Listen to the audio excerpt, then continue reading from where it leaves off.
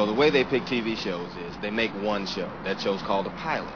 Then they show that one show to the people who pick shows. And on the strength of that one show, they decide if they want to make more shows. Some get chosen and become television programs. Some don't. Become nothing.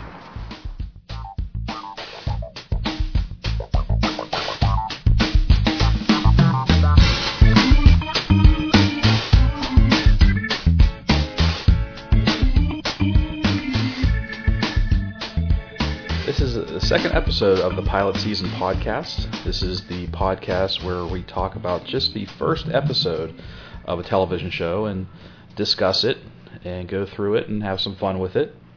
I'm Dan. And I'm Jen. And we are here to talk about Moonlighting, the 1985 pilot that the show that pretty much rocketed Bruce Willis to superstardom. I think it's fair to say. Yeah.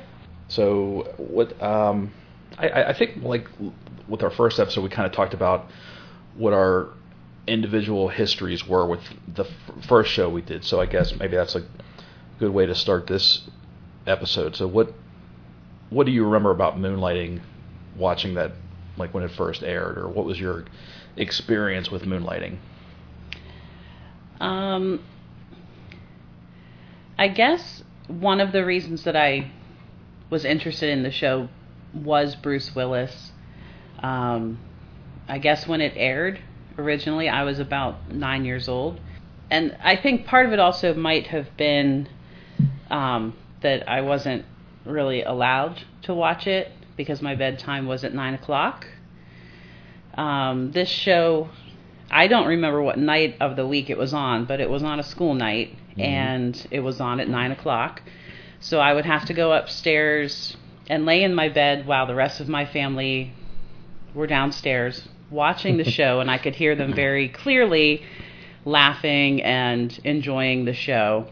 And I definitely know that I had never seen the pilot prior to today, because when I was finally allowed to stay up, my parents said I could stay up till 10 one night a week just to watch this show. But I had obviously already missed a certain portion, so I definitely had not seen the show from the beginning. So today was definitely the first time seeing the pilot. And I think that Sybil Shepherd had something of a career prior to the show, but as a 9-year-old, she was not on my radar for sure.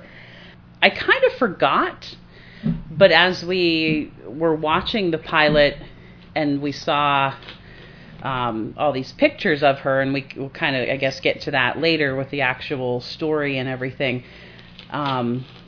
she started off as a model, isn't that right? Before she became an actress, I'm pretty sure she actually was. In the show, she was a model. Right. But sounds familiar. I feel like we probably could have looked that up, but I feel like in real life, she started her career as a model, and I think some of those pictures were quite possibly her real modeling photos. Yeah. So that was kind of interesting. But, I think although the pilot was fairly serious as far as the story went, I think there's a lot of comedy to the show, and that's one of the main reasons why I was a fan of the show all those years ago. Mm-hmm. I feel like I was kind of in the same boat where I didn't really have a good feeling for what it was. I didn't watch it from the beginning. I know that a couple of my friends in school watched it and talked about it every week, and I think my parents watched it. But again, I had no concept really of what it was. And then I think there's a certain, like these days, we are very conscious of shows and their seasons, and when they take their winter breaks, and you know what I mean. There's a lot more awareness of TV shows as far as how it works. Growing up, and I think a lot of people were, like, you have no concept of pilots and how many seasons are in a, what season it's in. Because there are some shows that you think have been on forever, and you see they've only been on a couple of seasons, or some that have gone on for like 10 seasons. And I guess my point is that I just had no awareness of this show at all, and I just jumped into it. I just started watching it, and to me it was like no other show I had watched before, because it was like a crime show, or not a crime show, but like a mystery show every week, which I was always into. I was always into like crime and mystery shows, but it was also funny. But there was no laugh track, so that was almost a little alien to me. Like the idea of a comedy without a laugh track, because you're used to like sitcoms and the laugh track, or filmed in front of a live studio audience. The writing was so smart, and the delivery by Bruce Willis and Sybil Shepherd, and even the woman who played the secretary or the receptionist, they're just they just worked so well off each other. It was like nothing I had ever seen before, and I think there were some episodes where they even did some experimentation where they broke the fourth wall, where they would like turn to the camera and say stuff, and they did some of that. They did some breaking of the fourth wall. They also they did a lot of experimentation with that show, which was kind of neat. Like I think I told you that they had an episode where they basically retold Shakespeare's Taming of the Shrew, and I don't remember why they did that, like in the context of the show, why they chose to do that, but that was like one of my favorite episodes, because it was Bruce Willis basically being David Addison in a Shakespeare, a Shakespearean story or a Shakespearean play. So that it was just one of those shows that was just unlike, other shows of that time. And I know I also told you this, but I'll repeat it for the show. In school we had a school project in one of my English classes where they were teaching us letter writing, and we had to practice and write to send an actual fan letter to a celebrity, and most guys were sending them to musicians or rock stars and athletes, or whoever, and I wrote one to Bruce Willis, and I think I even said in the letter how much I liked the Taming of the Shrew episode and things of that sort. And I did get a photo back, a signed photo of him in a tuxedo, and it was like my prized possession. I think I hung it on my bulletin board at home. I've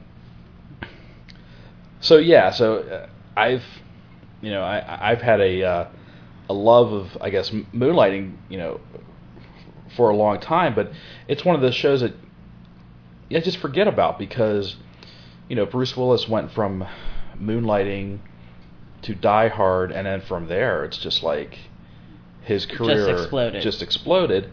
And Moonlighting was kind of, at that point, was an afterthought. I think people almost forget that he was in Moonlighting, because you never see it in syndication. Like it's never been rerun. I mean, you can buy it on DVD, I'm sure, but we tried finding it on the usual streaming services, and it's not available. Fortunately, Jen found it on YouTube, and it was a surprisingly good quality video. Like, it wasn't, I was impressed. Choppy. Some of the junk that we have seen on YouTube, I was very pleased at the quality of the show. Some of the things that we've watched before on YouTube make it painful to make it the whole way through the episode. But this wasn't so bad. So lucky find. It was the sound quality was good. It was edited well. Although I think we did. There was one part that I don't know if it was edited poorly for YouTube or if it was edited poorly for the pilot, because I did notice some editing flaws or inconsistencies during the episode, but again, I just chalked that up to being the pilot episode. I think maybe some of them had to do with the fact that we were watching it completely commercial free, so we weren't seeing the editing where they place a commercial and they oftentimes come back to not the exact second where they left off. Right.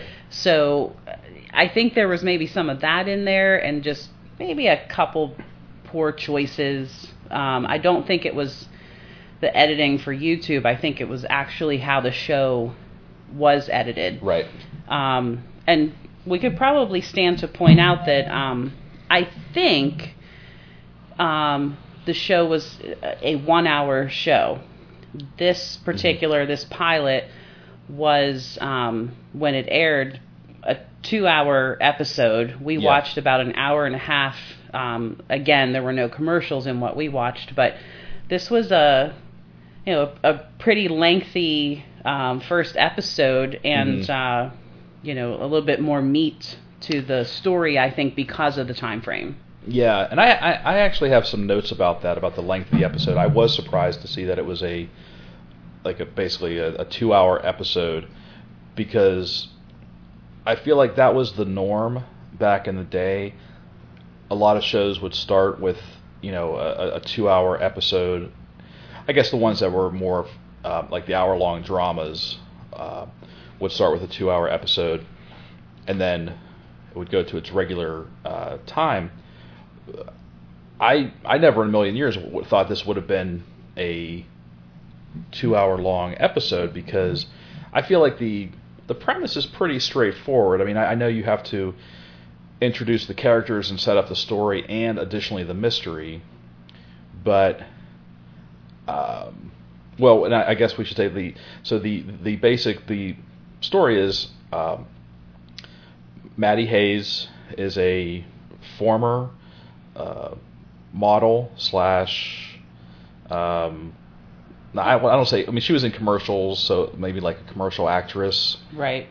Slash fashion model, who finds in the beginning of the episode that her the people she trusted with her money have run off with all of her liquid assets.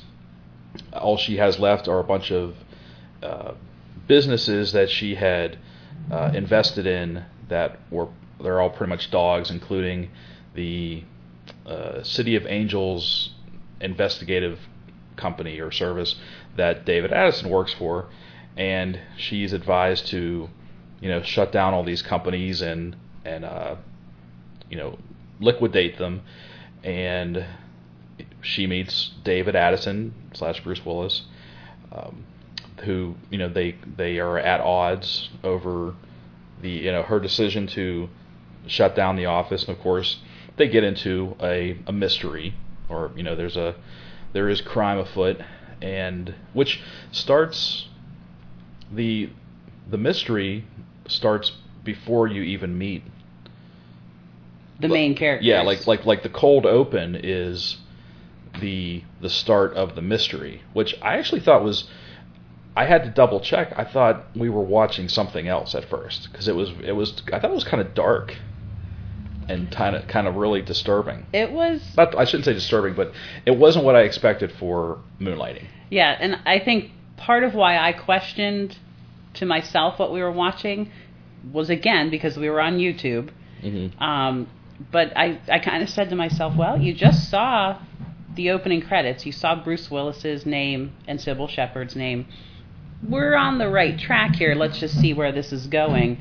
But yeah, the first characters that you see are not the main characters of the show. It's they're immediately dropping you into the mystery element of the show. Mm-hmm. So I think maybe the reason it was so long is because they were trying to accomplish two things: have a mystery like they would do in typically all the episodes, but also we're meeting the two main characters for the first time, and we're getting that backstory of why Maddie feels inclined to, she has to go meet David because she's telling him, I'm shutting down your office. Mm-hmm. So it was kind of like a couple stories that were intertwined. Yeah.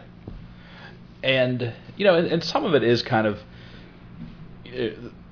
shoehorned, kind of a little ham-fisted, but, as far as how they, as far as how David and Maddie get mixed up in the crime element or the mystery of, it's not like they are hired by anybody.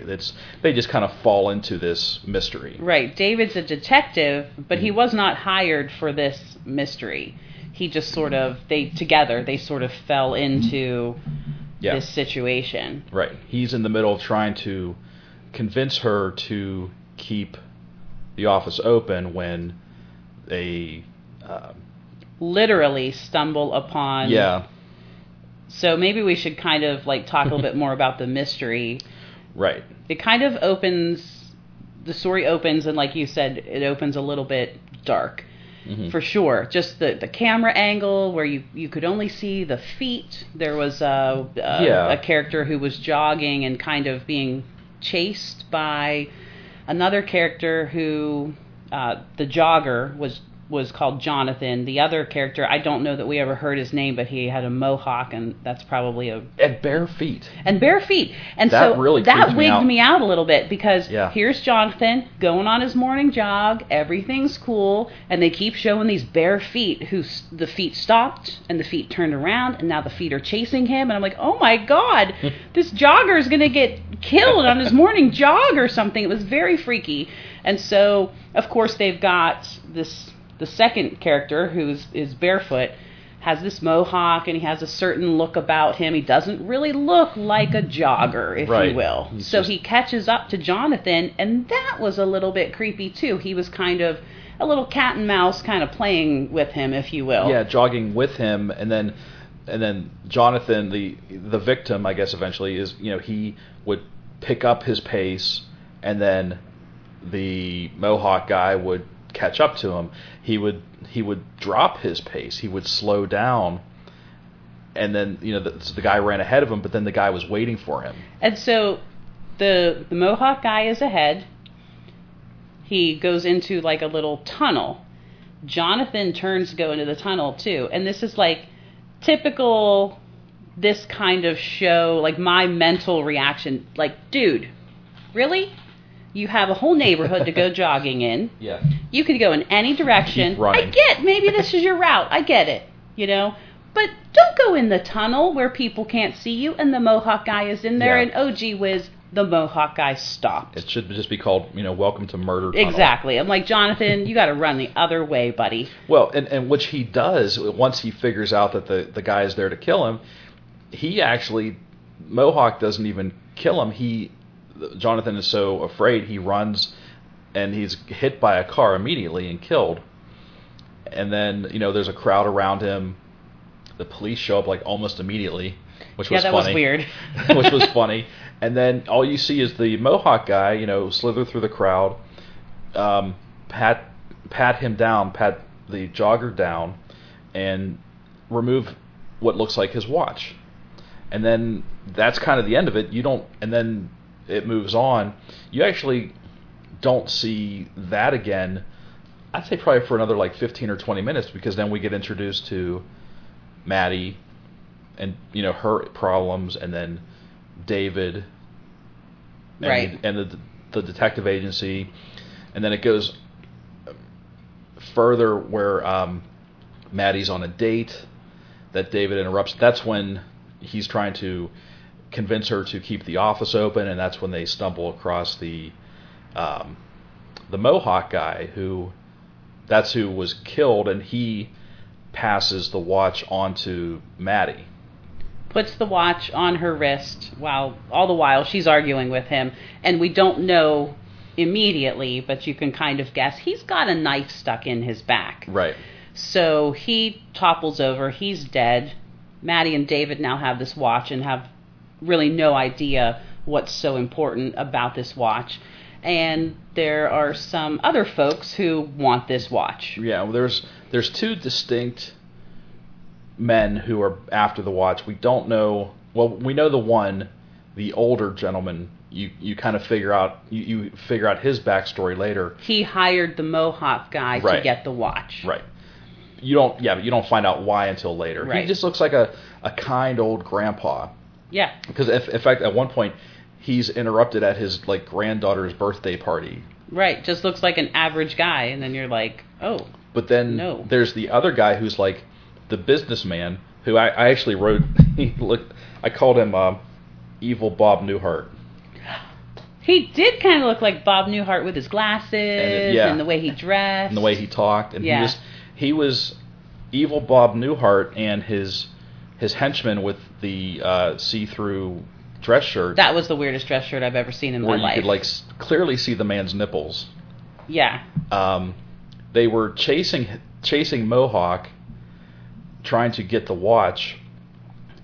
Mohawk was on his way to meet Evil Grandpa. And they run into this building with these glass elevators on the outside, so you can... Mohawk is in one elevator and Evil Bob Newhart's in the other, and they're playing the slowest game of cat and mouse ever in these elevators. And it was just it was like the worst elevator chase ever. Yeah. It was... And that's where I have another note that I thought that there were a lot of wasted scenes and a lot of places where I feel like they could have trimmed the episode, and that was one of them. The whole elevator chase scene. Yeah, I think what we saw was an hour and a half. What was on television at the time was a 2-hour time slot. They probably could have easily chopped that down to an hour and a half. Yeah. With the commercials in there. But yeah, some things like the glass elevators where they just keep looking at each other and essentially chasing each other up floor by floor. Yeah, we probably could have saved some minutes there. Well, and then so Evil Bob Newhart and his henchmen figure out that Maddie has the watch, and they track Maddie and David back to her house, where they proceed to threaten and or try to shake them down. Yeah, try and interrogate them for the information. And she's saying, "I don't have the watch. I gave it to the police." But they continue, and then there's a scuffle. But then they still, Evil Bob Newhart and his henchmen still manage to overpower them, and again, this keeps going and going, and the threat of torture with a stove, and she says, "I don't have it. It's the police." And he says, "Well, I have friends at the police department, so I'll find out." He could have just said that when she first said it was at the police station. And I did kind of get to the point where I was like, "All right, Maddie, if I have to listen to you say I gave it to the police one more time, I get it. You're fighting for your life here, girl. I got you."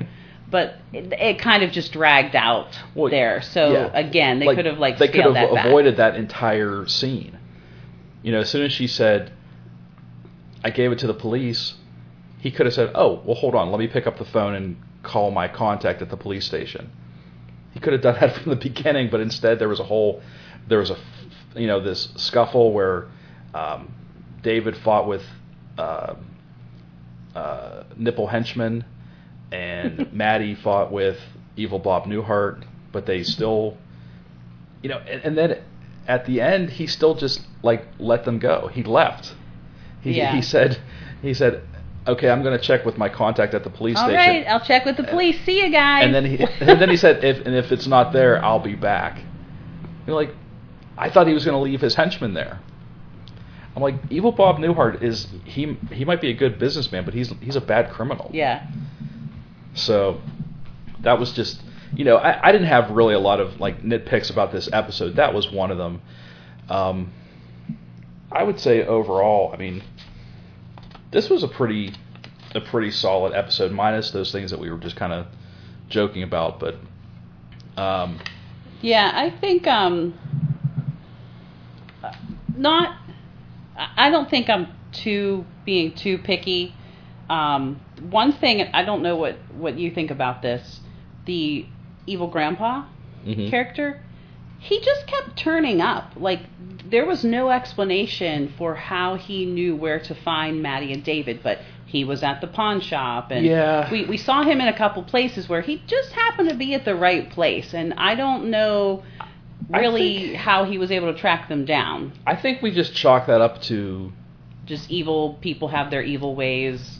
Well, that, and I think we as viewers and as creators of television back in the early, like in the 70s and early and mid 80s, just let a lot of things go.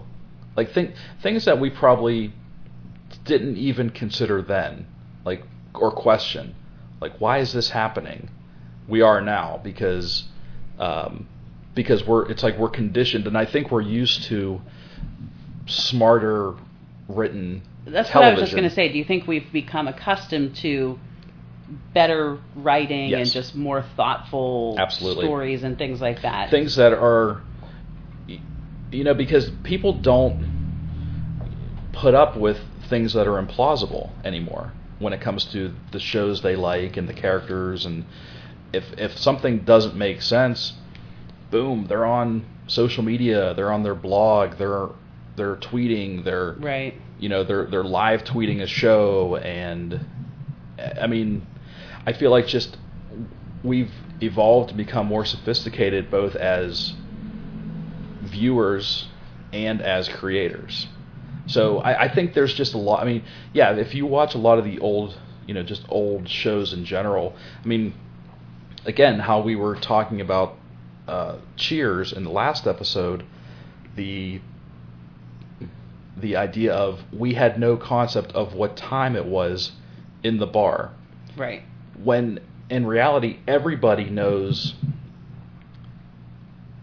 that bars open and close at a certain time. But that's just something that they gloss over, and I feel like this is another thing they just glossed over. Like, it doesn't matter how evil Grandpa kept tracking them. He just managed to find them all the time. Mm-hmm. And even up to the very end, and he was kind of a vicious. I guess he was a German. You think he was like a German war criminal or something? Well, I think that was what they were implying was that so Jonathan the jogger, his father had been a pilot. He brought these diamonds back from World War II. Mm-hmm. And when they went to speak to Jonathan's wife, well, she was just a chatty Cathy. I have to mention that. She was just giving them the whole story, but she said... somebody had to. Right. She kind of gave them the story about this whole World War II pilot situation, but she said it like it was just a story. It was just a story that Jonathan's father would tell, but it wasn't true. But it obviously was true. So Evil Grandpa gave Jonathan's father these diamonds to smuggle back to America or whatever, and he's been waiting, Evil Grandpa has been waiting for 40 years to get his hands on these diamonds because he doesn't know where they're hidden. Mm-hmm. So the whole premise with this watch that the Mohawk guy had taken off of Jonathan when he got hit by the car was that there was latitude and longitude coordinates in the watch. David figured out what the numbers meant. This is where we're going to find something, that's going to be a piece of this mystery. Mm-hmm. So, of course, they have to go out on very, very tall building. And, of course, I guess Jonathan's, by trade, his father was also a clockmaker. So he probably helped make that clock. He made the watch. That didn't even occur to me. Like, I just... Right. I didn't even put two and two together that there was a giant clock on the face of this building that he probably, he would have been able to stash the diamonds there because he was probably part of the team that built that clock. Right. He made the watch with the coordinates, and he helped to when building this tall building, put this clock, and in doing so hid the diamonds in there. So David and Maddie end up there, and of course they're climbing on the outside of this building a bajillion stories up. And I had a note about that. I actually thought that the surprisingly good stunt work during that scene, where like whoever was, that looked like Maddie climbing up the side of the building to get to the clock, and then there's the whole thing with the ladder that's hanging off the building during the final scene between evil Grandpa and David. I'm like, that looks really good. Like, it didn't look... Like, when you're looking down and seeing fake. The city below, oftentimes like those everything. kind of scenes look... Yeah, you're exactly right. It didn't look fake at all. Like, everything looked really good. Even... Yeah, I don't know. It was just one of those things that surprised me for that time. Right. And for a pilot episode, that it really... Like, the stunt work really looked good, which is something I never notice. So, kudos to the stunt team on that one. So, I guess we are kind of to believe at the end, because they've had this somewhat successful solving of a mystery kind of a thing. Maddie's maybe a little bit hooked, and so they're going to keep the detective agency open. And she kind of was fighting it all along, but I think she kind of succumbed at the end to keep this business open. Well, and it sounded like, and I don't remember if they continued this theme throughout this series. Maybe they did in the first season, I don't know. But the theme of her fame, them using her fame as a model or celebrity to help the business. Because at the very end it says, like, they're reading the paper and it says, like, former model foils heist or something like that. Yeah. Well, David mentions several times, like, I want you on board, keep this business open because your celebrity status, her connections. Yeah. But so that was interesting to me. That was something I had never thought was part of the show. Now, okay, so I should have mentioned this. I forgot. I should have mentioned this when we were first talking about our respective histories with the show. I never remembered that she was a former model / celebrity. My recollection of it, which is completely inaccurate, but I thought the show was the premise of the show was she was I don't know if gifted or willed the agency. Like, I thought it was her husband who was maybe killed or murdered or divorced, and she got, by one way or another, she was bequeathed with this detective agency, this low rent, rundown detective agency that David Addison basically ran. But I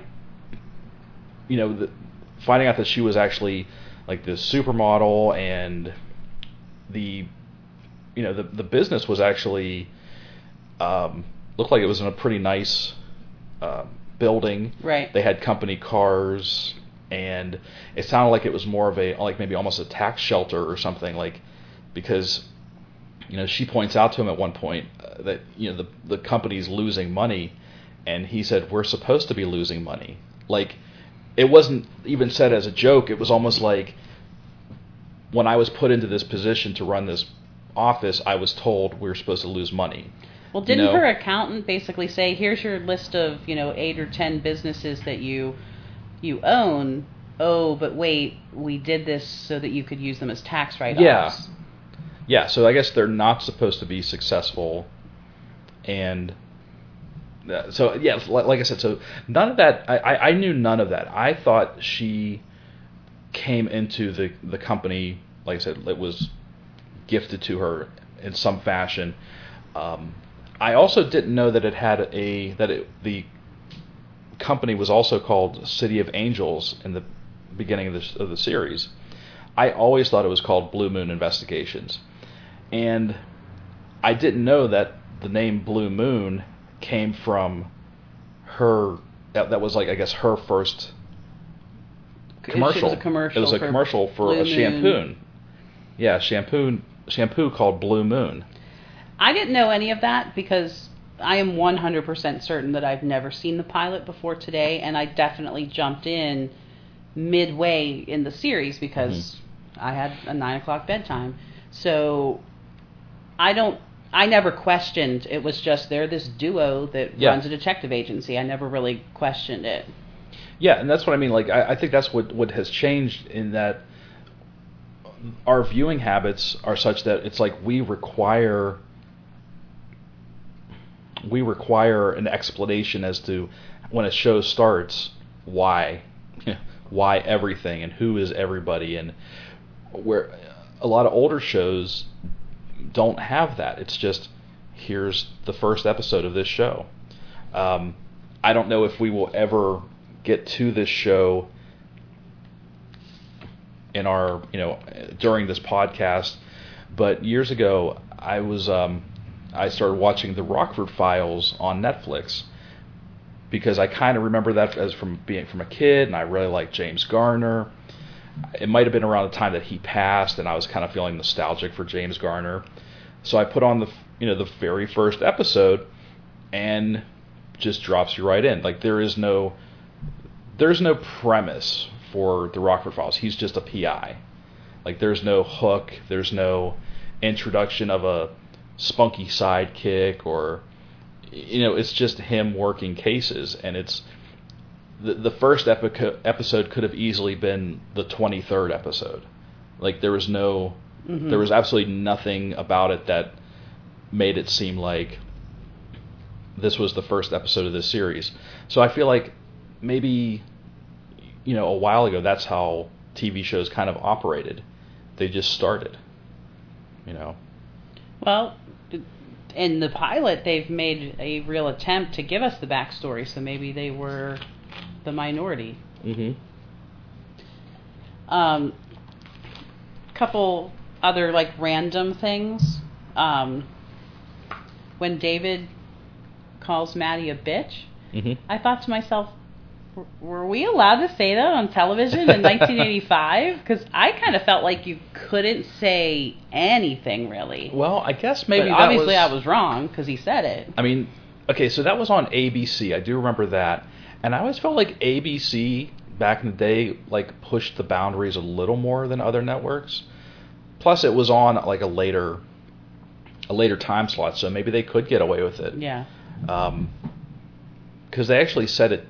Well, he calls her a bitch, and then she refers to it later on, saying that he called her. So, I mean, technically they said it twice. Right. The first time, but he was calling her a bitch. Yeah. Yeah, that didn't even. I mean, I wouldn't say that fazed me, but I was actually a little surprised by that. I was like, oh, that's kind of not a very nice thing to say to someone you don't know. But I guess maybe in his defense, she was just firing him out of nowhere. Right. I guess a couple notes that I had. I just jotted down that I miss funny Bruce Willis, but I thought he had some really good scenes. I mean, he just had some great lines in this episode. He definitely did. He always had the great lines. He, he makes you kind of, maybe not laugh out loud, at least not in this episode. It was definitely a serious episode, but, I wrote down in my notes that he's just really smooth. He just always has the right thing to say. Yeah, and he's just very cheeky. Yeah. And even the callback to that he didn't understand the phrase, there's no flies on you. Because Sybil Shepherd says that to him, there's no flies on you, and he says, what's that mean? And later on, when they meet the jogger's wife, and he says something, and she goes, no, there's no flies on you, and he just kind of says to himself, when's someone going to explain that to me? Yeah. Just the callback to that. But there were, he has the comedy chops, but then there were some moments where he was deadly serious, like when I thought he was going to be more serious when he was in police interrogation, but he wasn't. It wasn't until they were being held by evil Bob Newhart that he kind of knew what kind of men he was dealing with. Because, while Maddie was a little hysterical, he was almost calm and saying, like, he was basically saying, here's what you're probably going to do. You're going to do this. You're going to, basically torture us till, but he wasn't, like, there was no glib remarks, like, he was very, very serious. Mm-hmm. It was almost like, like you knew, or like he knew what was going to happen. So I thought that was kind of interesting. I kind of interpreted that as, there's more to this guy than we might see. He's been running this detective agency for 3 years now. Okay, maybe they're not turning some crazy profit, and maybe it's because they weren't supposed to, whatever. But 3 years, he's probably dealt with some criminals and some crazy situations, mm-hmm. and I think that they're just kind of showing us that he's, like a street smart kind of guy. Yeah. Yeah, and there are definitely some moments where he's trying to show Maddie the ropes. But I liked, going back to kind of his smart assness. Again, going back to when he was in the, being grilled by the police in the interrogation room. He's cracking wise, and he's, just being a smart ass and not giving them anything. And he says, he mentions, he's like, do I get my one phone call or what? And they're like, yeah, the phone's right there. And he says, what do you guys want on your pizza? And you think he's just dicking around. But then, like 5 minutes later, they cut to another scene where they're walking out of the interrogation room and they're eating pizza. They're all like best friends. Yeah, they're all joking, eating their pizza. They're eating pizza, and you hear the end of a conversation where David is talking to one of the cops, and he says, well, I'll just get the album and I'll make you tape for you. I just love that. That just the, like he is just. He charmed them. And he's just one of the guys. He's, he's no Remington Steele. He's like, and I think that's part of his charm is. Yeah, he's like just the working class guy. I mean, he's got the looks and he's got the charm, but he's just I think at the heart of it, he's just a working class guy. Right. I did kind of enjoy that we had the very brief cameo from a very young Mary Hart, Entertainment Tonight. I forgot all about her. And, man, like, just blasts from the past. I used to love those kind of shows. But how perfect, Maddie comes out of the police station and all the reporters are there wanting to get a statement from her, and there's Mary Hart. I thought that was kind of cool. Well, and it was funny that, and this doesn't really mean anything. I guess they have just changed it over the years, but the credits, normally if it's someone playing themselves, it would say Mary Hart as herself. Right. And in the credits for this, it said Mary Hart as Mary Hart. I did see that. I thought that was kind of funny. So I guess the other, the one thing that we always, this is our second episode, we always do this. I felt like I felt like it held up to today, for the most part, minus those couple of storytelling things that we mentioned about Evil Grandpa just showing up. I felt like the the writing was still smart and funny. Nothing about the pilot felt dated. Maddie used a payphone a couple of times, but but other than that, this show aired in 1985. I think it could have easily aired today with just a couple minor tweaks. Yeah. I think I enjoyed it. I think for the most part, it holds up. I would probably continue watching the series. I feel like, so in terms of our podcast, we're only 2 shows in, and we watch a lot of other things, on our own time. But I kind of, I was so excited to choose Moonlighting. But I'll tell you what, if I had to choose between our 2 shows that we've done so far, I'm actually a little bit more intrigued about Cheers, to be honest with you. But yeah, in general, I would definitely watch it. I think the writing is pretty solid. The interactions between Maddie and David, I think that's part of what kept the show going. I think you said it did go for 5 seasons, but the way that they interact was, that was always kind of what I enjoyed. Maybe a little bit more than the fact that they were out solving a mystery, but just, those zingers that they would shoot at one another and things like that. Well, and it's funny that you mentioned that, because I thought the same thing, that, and I think I made a note about that their chemistry was just really good. In reality, Bruce Willis and Sybil Shepherd did not get along on that show. So I guess it just goes to their professionalism that they were still able to maintain their professional side. Like, they were still able to turn it on when they needed to. But I was reading a little bit about the show before we recorded, and I had forgotten that, because when Bruce Willis made the first Die Hard, I mean, he was still on this show, and making Die Hard really took him away a lot. So they could only film, I think they would basically, he would film Moonlighting during the day and Die Hard at night. And then once he just became bigger, he was on the show less and less.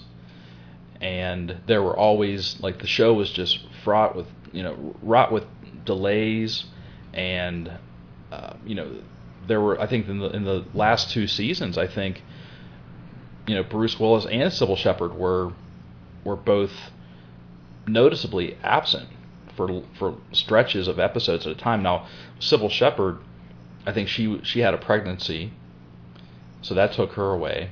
Okay. So, unfortunately, it sounded like the show kind of suffered at the end.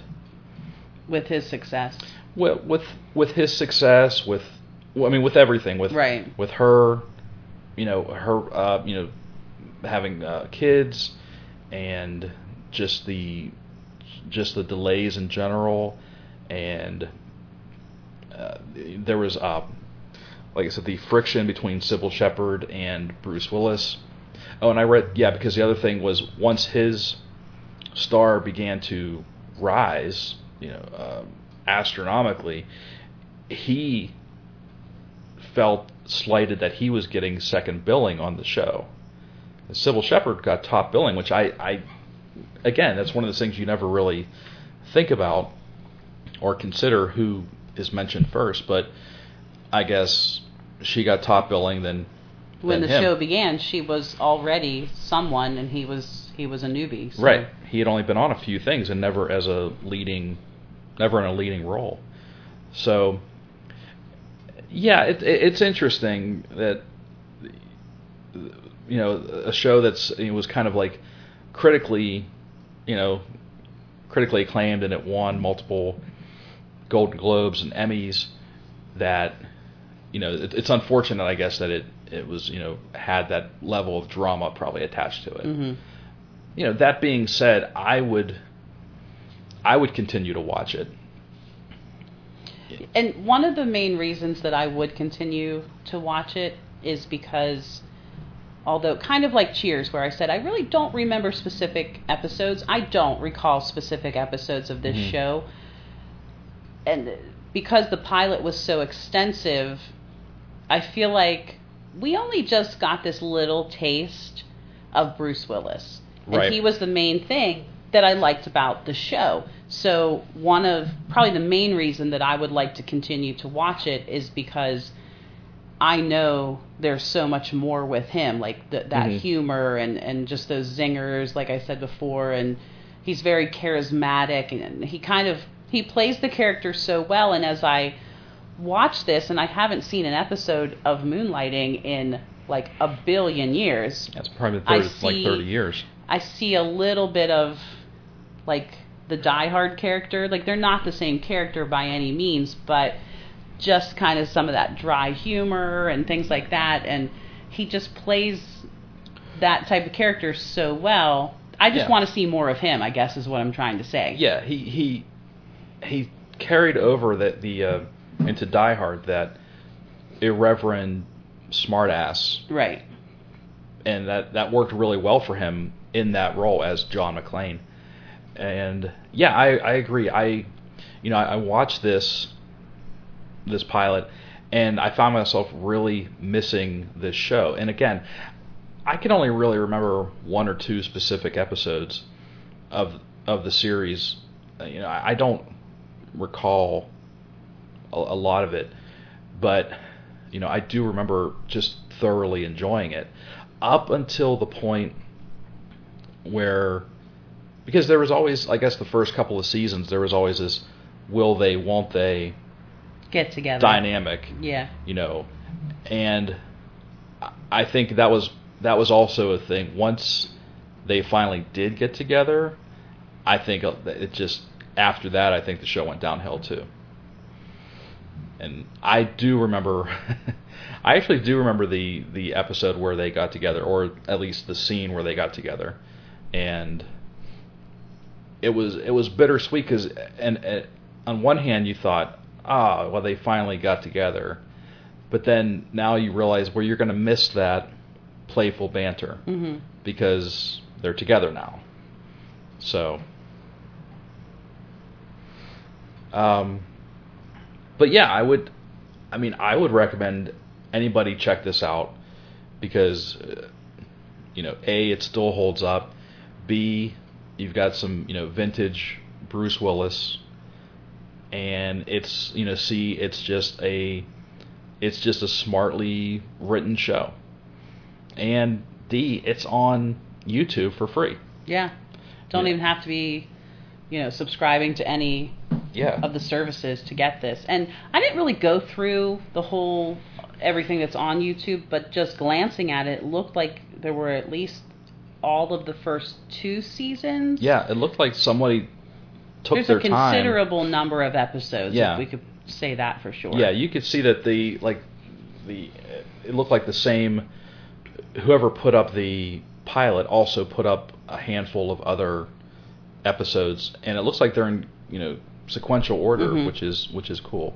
And if they're the same quality as the video we watched, I would definitely go back and watch another episode or two, just for, not even to watch the entire series again, because like I said, I feel like after, maybe by season 3, it's probably not as good. But I'm sure the first 2 or 3 seasons are excellent. But yeah, after that, I can't can't be sure. Yeah. How good it is after that. So, I don't know. Is there anything else? Anything we missed? Any final thoughts or parting words? I don't think so. I think I kind of hit all the points I wanted to make. Okay. All right. Cool. So that was I guess another successful pilot episode that we both enjoyed and both recommended. So you should definitely check that out if you get a chance. Again, keep in mind that it is a solid hour and a half long. So, set aside some time to watch that. It's worth it, though. So I guess that's it. Yeah, and so we'll be thinking about what we're going to do for the next episode. It's your turn. Yeah, it'll be my pick. I already kind of have an idea of what I'm going to pick, but I'm going to investigate it a little further. This is what I'm thinking of picking is something I have never seen before. Okay. As opposed to Cheers and Moonlighting, where we just couldn't really remember them. Right. This is a brand new show, and it's a more recent show. Okay. So I'll what I've taken to doing is kind of posting a preview of what we're going to be recording for the following week. So probably sometime this week after I post this episode, I'll probably post a little preview of what we're doing for episode number 3. So just look for that. And we're all set up now on all the social medias. If you want to check us out, we're on Twitter as Pilot Season TV, and we're on Facebook as Pilot Season Podcast, and Instagram as Pilot Season Podcast. And you can, if you have any suggestions, you can email us at pilotseasonpodcast@gmail.com.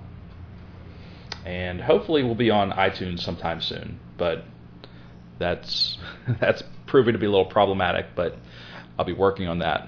So that's all I've got. Same here. Looking forward to the next episode. All right. Well, thank you for listening, and we'll see you next time. Take care.